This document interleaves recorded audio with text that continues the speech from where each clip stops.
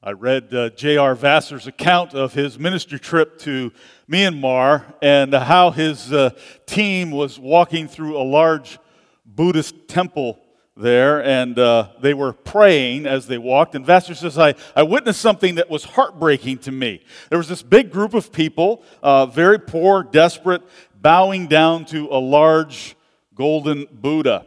He said they were stuffing what seemed to be the last of their money into the treasury box and kneeling in prayer, hoping to secure a blessing from the Buddha. He said as that was going on the other side of this large golden idol, there was scaffolding that had been built. The Buddha had begun to deteriorate, and a group of workers was repairing the broken Buddha. And Vassar said this: broken people were bowing down to a broken Buddha, asking the broken Buddha to fix their broken lives while someone else fixed the broken Buddha. Now, all of us are broken. We are ruined by our own sin, our own failure. We're damaged by the terrible things that other people do to us out of their own sin. We're wrecked by the things that happen to us because we live in a fallen world. There's only one who can fix our brokenness. God sent His perfect Son, His unbroken Son, into our world to rescue all those who know they are broken and desperately cling to Jesus alone. We're studying this ancient book named Judges, and the series is called Broken. And for the last few weeks, we've seen how God has used a very defective hero by the name of Samson to begin, God says, to deliver His people. And the story of this flawed man is included in Scripture to show us how our God works and to encourage those of us who know we are broken and in need of a Savior. So to sum up the story so far, God promised that Samson would begin to deliver his people Israel from the oppression of the enemy Philistines.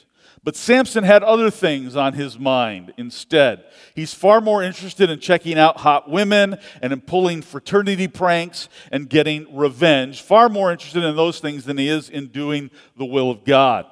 And his nation, Israel, is not better. In fact, they are worse. They're not interested in seeking after God. They're content to live lives just the way their godless neighbors around them are living. And they don't want to be rescued from the way life is, even though it's oppressive under the Philistines. And amazingly, despite all of this, God's plan goes forward anyway. He uses a broken hero to begin to deliver a broken people. So I want to finish the Samson story this morning in Judges chapter 16. And then at the end, I want to take a moment to explain what this means for you and for me in our world today.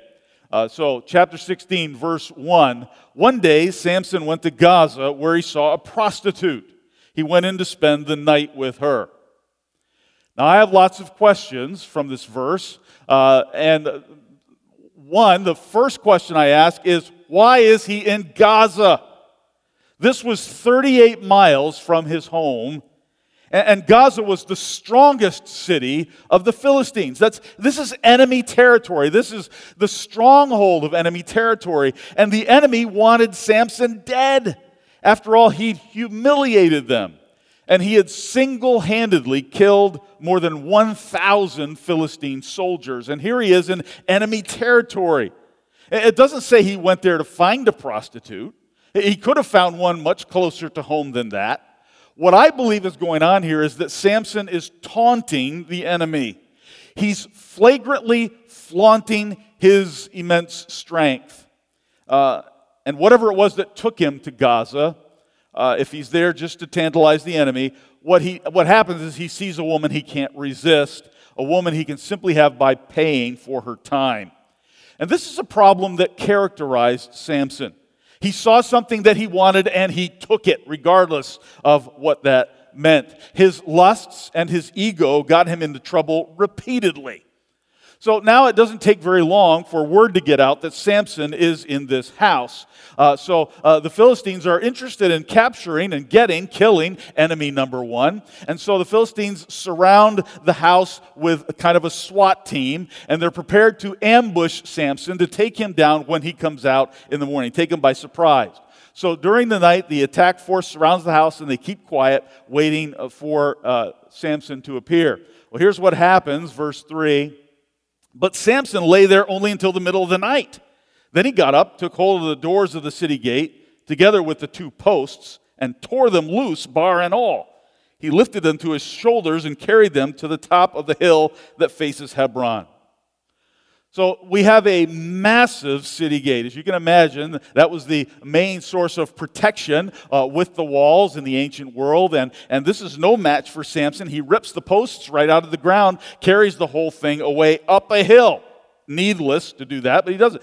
And I also imagine, this had to make a lot of noise, right? And I imagine the enemy soldiers waking up, seeing what's going on, pretending to stay asleep. Because, I mean, who wants to mess with this guy, right? So Samson does this, and this is absolutely flagrant. Any NFL ref would throw a flag for taunting here. I mean, this is just taunting to the max. So he destroys their primary protection. And it's kind of like a thief going into a bank and only stealing the vault door. That's what he does here. It's a misuse of his power. God gave Samson strength to deliver his people, not so he could visit enemy prostitutes and show off to the enemy. In effect, Samson's saying, I can do whatever I please. God's on my side. I can go about do whatever I want with this strength I have. But the power that God promises his people is for his glory, not for our selfish uses. So next, verse 4, sometime later he fell in love with a woman in the valley of Sorek whose name was Delilah. Now, foreign women hold a peculiar interest for Samson for some reason. Let me emphasize, there is absolutely nothing wrong with people of different ethnicities marrying each other. God's word has nothing to say about that. And God's word explicitly speaks out against marrying outside of the faith. Marrying someone who is not a follower of Jesus, or in the Old Testament, not one who follows Yahweh, the one true God. So there's no prohibition against different ethnicities, but different faith backgrounds, absolutely. And this is the third woman that Samson has fallen for that's recorded in Scripture. The first one, if you'll remember, was all about physical attraction. He wanted to marry her before he even talked to her at all. The second one was a prostitute, paid for her time. This third woman, he says he loves, but his love is not returned. Delilah, by the way, her name means feeble or weak. So this infamous strongman has a weakness for women that's embodied by Delilah. And the Philistine rulers see this as a great opportunity to get rid of this national menace that Samson has become. So they offered Delilah a fortune in silver to find out the secret of this guy's strength.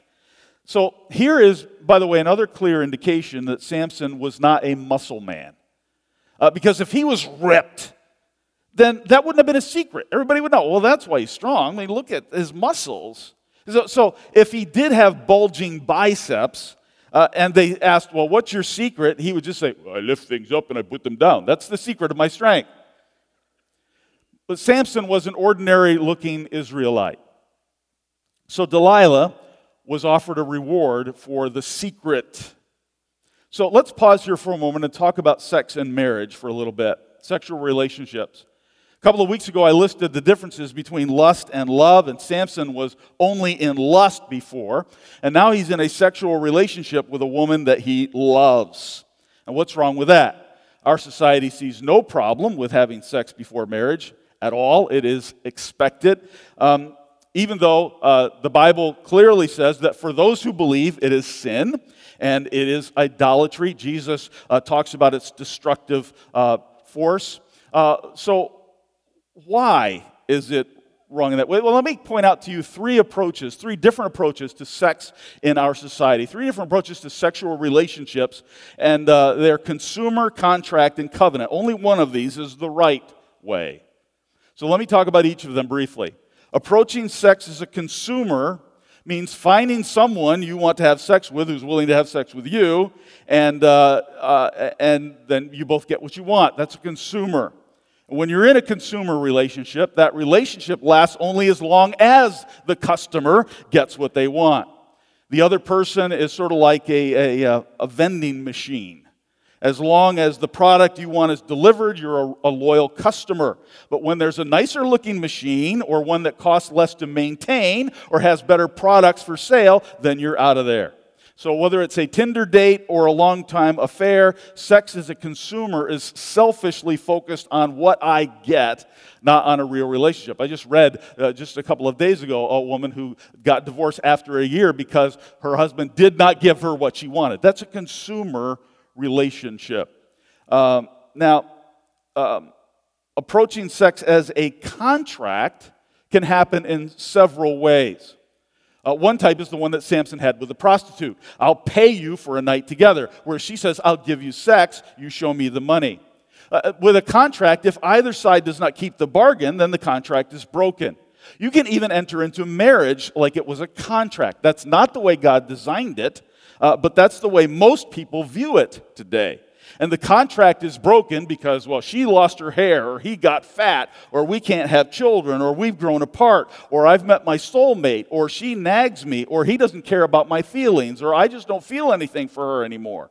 And so when you approach marriage like a contract, then whenever the other person doesn't hold up their end of the deal, you feel justified in breaking that deal. And by the way, two unmarried people living together is also a contract. And the contract is, I'm auditioning you to see if you're good enough to commit to. Or I want to have sex with you, but I don't want to get in too deep in case I meet somebody better. So the sexual relationship you have with the person you're not married to is like marketing. That's what I would call it. It's marketing. You can't risk falling below expectations, or you'll be in breach of contract and terminated for that. And that's why couples who live together before marriage have a higher divorce rate than couples who do not. Premarital sex is completely different than married sex. Rather than an expression of love and intimacy, it is a consumer activity and a contractual arrangement. Now, the Bible presents a covenant approach to sex and marriage. That's the correct view, the biblical view. A covenant says that our relationship is more important than my needs. So I'm going to love you. I'm going to meet your needs no matter what. And so then sex becomes an expression of that. It's like a mutual renewal of vows, not an addition. An audition, not marketing. A covenant survives the change of feelings, the change of seasons of life and of disappointed expectations. When two people enter into a covenant, it's an unbreakable bond. And the relational security and satisfaction that comes from a covenant can't be matched in any other way. That's how God designed it. God designed sex to occur inside a covenant relationship. Now, I've never watched an episode of The Bachelor or The Bachelorette. And if I had, I would be honest and tell you, but I just haven't. But however, I am familiar with those shows. I've read newspaper articles and things that talk about them. Newspaper, I haven't bought a newspaper in like 20 years. Online articles and so forth. So those shows make news. Earlier this year, the Bachelorette Hannah, who claims to be a Christian, was choosing between several men. And one of those men, Luke, also claims to follow Jesus. And apparently he said to Hannah, let's talk about sex and how the marriage bed should be kept pure, which is actually a quote from Scripture. And he said, if you have sex with one or more of these other guys, then I'd want to go home. So he's honestly telling her, if you're going to have a sexual relationship with these other guys, then this is not for me. I'm out.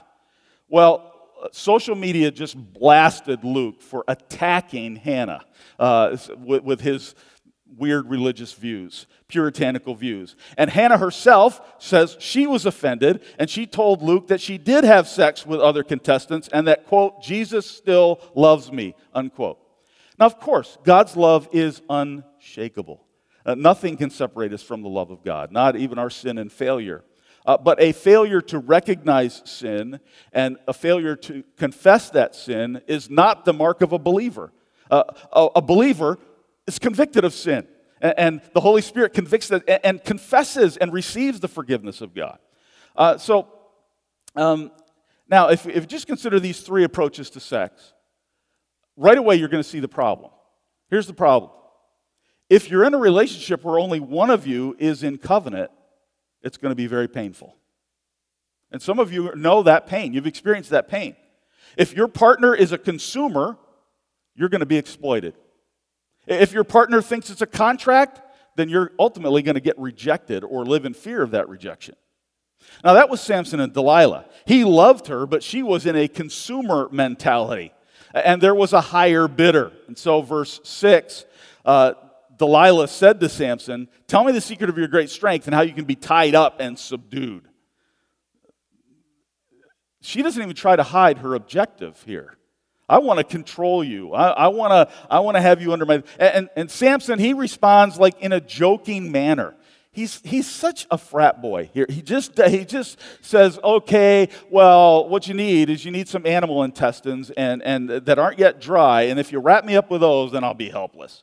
So she waits till he falls asleep. She does that. He breaks them easily. She says, "You lied to me. Tell me the truth." And he says, "Okay, you just need some new rope. You wrap me up with some new rope." And so she does that. Samson snaps those like it's a thread. Then she accuses him of making her look like a fool. So he tells her a third lie. This is a great relationship. So he tells her a third lie. And he says, "Immobilize me by, you take the braids of my hair and attach them to a loom." And so while he sleeps, she takes the braids of his hair, attaches them to a loom. Samson wakes up, pulls the loom to pieces. You'd think he'd start to wonder, maybe something's going on here. You'd think. But he doesn't. Why doesn't he? Because he is blinded by passion and ego. That's his fault. He's all about, he's so confident in his powers. He's so driven by hormones that this doesn't faze him. But she's not going to give up. Verse 15. Then she said to him, "How can you say I love you when you won't confide in me? This is the third time you've made me fool of me and haven't told me the secret of your great strength." With such nagging, she prodded him day after day until he was tired to death. This is a great example of a relationship that's about exploiting rather than serving. They use the words, "I love you," but what they mean is, "I'm attracted to you. You make me feel good. You give me what I want." That's not love. Here's the difference, by the way, just to point out some things. The difference between a self-centered or a self-giving relationship. Self-centered is focused on satisfaction. Self-giving is focused on satisfying the other. One keeps secrets. The other speaks truth in love. One is a cost-benefit analysis. In other words, am I getting out of this as much as I'm putting into it? Because if not, I'm out of here. The other is to sacrifice for the good of the other person. The self-centered one demands and frustrates the partner. Self-giving supports and trusts the partner. And it's easy to see what kind of relationship Delilah is in. So, verse 17, he told her everything. "No razor has ever been used on my head, because I've been a Nazirite set apart to God since birth. If my head were shaved, my strength would leave me, and I would become as weak as any other man." So exasperated, Samson tells everything, but he doesn't get it either. You need to appreciate what's happening here. It is not his hair that holds the power. He thinks it is, but it's not. Uncut hair was simply the sign of his pledge to God. It was an outward conformity, and he thought that's all God wanted. So, as long as I keep my hair long, then I'm going to be strong. And that's the danger all Christians can fall into. And I'm not talking about hair length. I'm saying if I just keep up appearances, if I just keep this outward thing going, then God will bless me. If I do this outward thing, if I get baptized, if I take communion, if I serve, if I go to church, whatever, then I'll be okay. But you appreciate, God always wants the heart.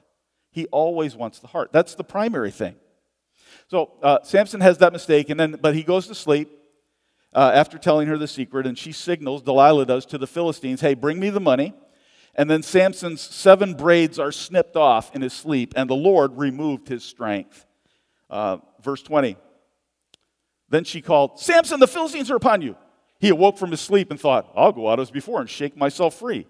But he did not know that the Lord had left him. So every other time he faced a challenge in life, the Spirit of the Lord rushed in on Samson, even though he wasn't worthy, and Samson did amazing things.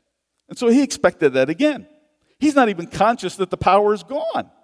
He saw his strength as a natural ability rather than the gift of God, rather than something that God imbued upon him. And so here's what happened, verse 21. Then the Philistines seized him, gouged out his eyes, and took him down to Gaza. Binding him with bronze shackles, they set him to grinding in the prison. So the reason they gouge out his eyes is to humiliate him further, to control him. Throughout his life, when Samson saw what he wanted, he took it. He acted on visual stimulation, and now he's blinded. And you think you're chained to your job? Samson was put to hard labor. He was like a work animal. He's exposed to ridicule and insults of everyone who passes by.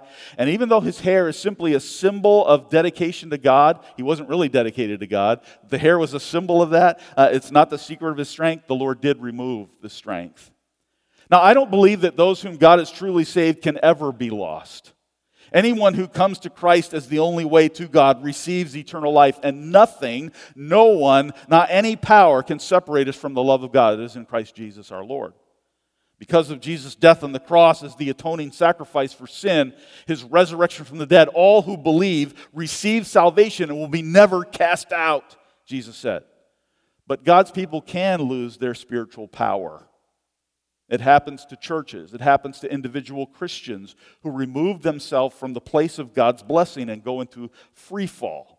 And if you're content to live a subpar Christianity, you may not even realize you're missing the power of the Holy Spirit. You're just going through the motions. You're moving the grinding wheel. Verse 23 and 25. Now the rulers of the Philistines assembled to offer a great sacrifice to Dagon, their god, and celebrate, saying, "Our God has delivered Samson, our enemy, into our hands." While they're in high spirits, verse 25, they shouted, "Bring out Samson to entertain us." So they called Samson out of the prison, and he performed for them. You notice how Samson's personal failure allows the enemy to make fun of the one true God. That's going on in our world today, too. A lot of people calling themselves Christians then are excuse for others to make fun of God. And the Philistines think their God has won, and they demand that Samson amuse them. He has to be led out by the hand. That had to amuse them greatly. Here's this physical warrior that's so powerful, and now somebody has to lead him around, show him where to go. The man that God said would begin to deliver his people from oppression, now he's just a party clown, a circus act to give the enemy a laugh. But he asks to be led to the pillars that support the temple. I need something to lean against, he said. Now the temple is packed with dignitaries and socialites, and all the big names are sitting under the roof, while another 3,000 people crowd on top of that, straining to see this legendary strongman. This one who defeated entire armies single-handedly now needs to be led by the hand.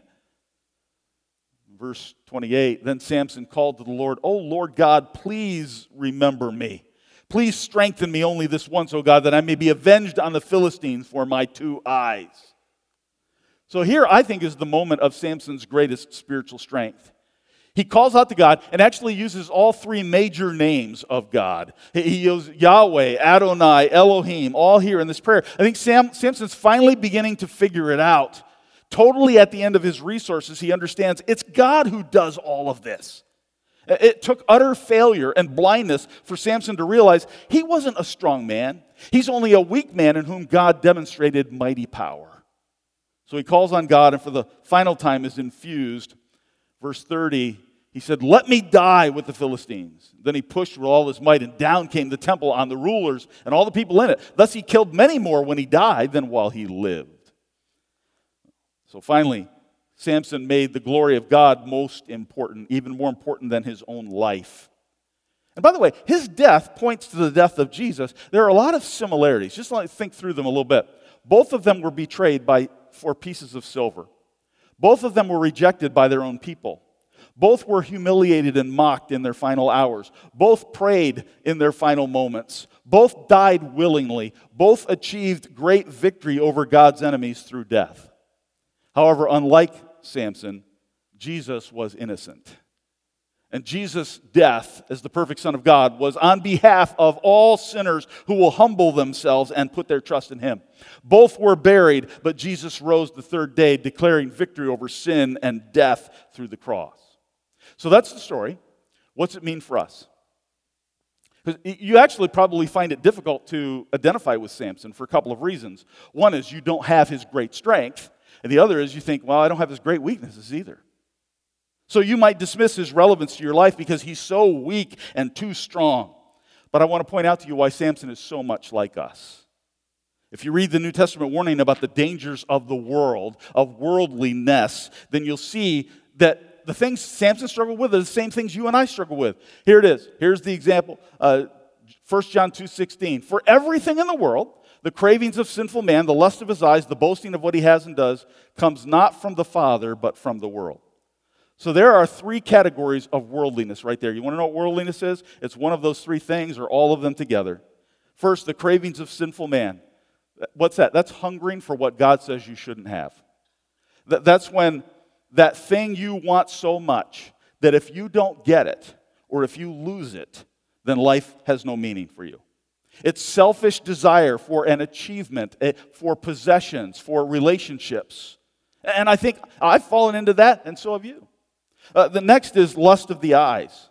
That's desiring what you see. That's to look at a person, to look at a thing and visually devour it, want it. It might be a shiny new truck. It might be a new outfit. It might be the body of someone who's not your spouse. It might be the newest technology, a piece of jewelry, a bigger house, somebody else's lifestyle you see on Instagram. But you see it and you have to have it no matter what. Samson couldn't stop going after what he saw until his eyes were gouged out. That's worldliness. Next is boasting about what he has and does. That's pride over your stuff, pride over your success. It's bragging about what you have and who you know and what you've experienced. You want others to be impressed with you, so you drop names, you show off. Samson did that. Samson wrote a riddle. He wrote a poem, all to brag about his success, his victories. But see, cravings, desires, boasts get in the way of real life. When you keep grabbing for what you see, when you keep reaching for what you shouldn't have, you come up empty. You lack satisfaction. The Bible says, let him who boasts, boast in the Lord. And Samson didn't realize that until the end. So we share his weaknesses. What about his strength? Is he so freakishly powerful that you can't identify with him? Well, here's what makes him like us. It's not Samson who's amazing. It's God. It's God. Without God, he's ordinary. Samson lived 40 years without figuring that out. And only at the last moment did he realize his strength was God's. That's what Jesus teaches in John 15:5 rather. Jesus said, apart from me, you can do nothing. That's the message of Christ to us. Without him, we can do nothing. With God, everything is possible. And like Samson, some of us have to hit rock bottom before we can understand that. And when we learn that he is the source, then our weakness becomes his strength. When I graduated from high school, my parents gave me a wristwatch. And there was no joke attached like, guess what time it is? Time for you to get out. No, there was no joke like that. And it was an expensive watch, especially compared to the one that I was wearing. It was $10. But not long after that, I was probably, playing sports or something I shouldn't have been doing while wearing this watch, and the band broke, and it flew off my arm and smashed face down on the cement walkway. Well, pieces went everywhere. And I'm scrambling around trying to pick this up, and I'm horrified. The crystal was shattered. One of the hands was gone. Others were bent. The pin that held the band together was missing. So I tried to put all the pieces back together a little bit, and that only made things worse. And the watch didn't even tick anymore. And I hated to tell my dad. In fact, I considered a whole bunch of ways to not tell him, to lie. It was stolen, something. But eventually I realized I have to tell him. And I went to him and I said, Dad, I'm sorry. I broke my watch. And I handed him all the pieces. And he didn't yell. He boxed up those pieces and mailed it to the company, the manufacturer, and a few weeks later, it came back working beautifully. And I still have it all these years later. On the basis of the Samson story, I urge you to give God the pieces. Give God the pieces. All of us are broken. Turn your brokenness to him. Confess your weaknesses. Ask for his strength. God will forgive, restore, and renew because of Jesus. If you've never put your trust in Christ, then your life is apart from God. And you must turn your life to Him and give yourself to Jesus. If you are in Christ and you've made mistakes, you've sinned, you've failed, you've come up short, you've not lived up to your identity in Christ, confess that to Him. Give Him those pieces now. As you might be at a place where you feel hopeless or at the end, but maybe it's about the time now God wants to bring about something greater in your life. And when I got that watch back, it was as good as new except for one thing. There was a dent in the metal where it hit the concrete the hardest. And that dent is still there today. There will be consequences for past failures in our lives. But by God's grace, He uses broken things. Give Him the pieces. I want to invite you to stand with me right now as we bring this service to a close. And I want to ask you to consider how you might give the pieces to God right now. If you feel comfortable, just close your eyes and envision any broken areas of your life. The pieces that they might be rebellion or fear or lust or anger or failure or betrayal or bitterness or longing or disappointment or pain. Whatever those are, hand them to God. And tell Him something like this in the quietness of your own heart. Say, God, You are my strength. You are my deliverer. Forgive my sin. Heal my brokenness. Fill me with power. Make me whole again. I ask this in the name of Your precious Son, Jesus. Amen.